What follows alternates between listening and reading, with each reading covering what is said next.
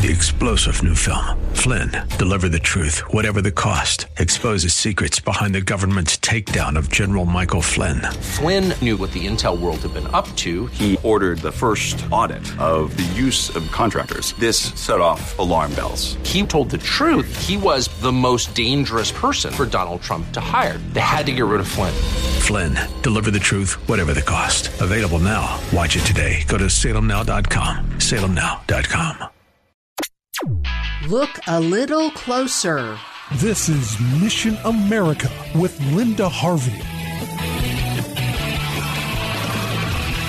There's a proposal in the state of Arizona that we should pay attention to. This law, if passed, would set up community centers at schools so that the role of a school expands tremendously. Some are already operating in Arizona, so more are being planned. A community school focuses on improving educational outcomes like a higher graduation rate, but also health and social services. Doesn't this start to sound like a mini city government with a nanny Marxist flavor? What some schools are offering in community centers in Arizona are clothing closets, GED classes, tutoring, college assistance, English language classes, recreational facilities, and food pantries. They operate before, during, and after school, and children can receive meals there. The centers also offer health clinics well beyond the typical school nurse. They also offer behavioral counseling and so on, and that's where things start to get very questionable. We know that many families are struggling, and that's a reality. One of the biggest factors in low-income communities that schools see are children whose parents are not very involved in directing their education, and some of these kids are substantially under-supervised. So the government steps in. It may sound simplistic, but shouldn't the responsibility go right back to the family? Nothing improves in the long run or even the short run until there are stronger families, and that should be encouraged by all our government leaders and community leaders as well. We need to emphasize that those families have responsibility for their children. It's so much more beneficial to students for a community to help repair and support the family instead of replace it, especially encouraging more involvement by fathers in their children's education. Welfare-type programs are short-term fixes and should not be seen as a permanent replacement for strong, family-centered communities. Progressives want schools, not families, to be where all the action is because they can manage it with unions and so on. But along with this comes all the leftist social work and medical mischief. The more a school emphasizes a wellness service or counseling, the more children who will be advised to go ahead with harmful, ironically high-risk sexual practices and identities like homosexuality or gender deviance. They will be pushed into obscene and reckless comprehensive sex education. At school-based health clinics, students receive free condoms and contraception, and parents are often left in the dark. And they will refer to nearby abortion clinics for abortions. With so many chemical abortions now, those may be available, God help us, right at these schools before too long. We applaud the idea of help to those in need, but a community school diminishes the rights and responsibilities of parents, and low-income parents need support with accountability to overcome their circumstances, not temporary fixes. That's what will improve student outcomes for many more of our children.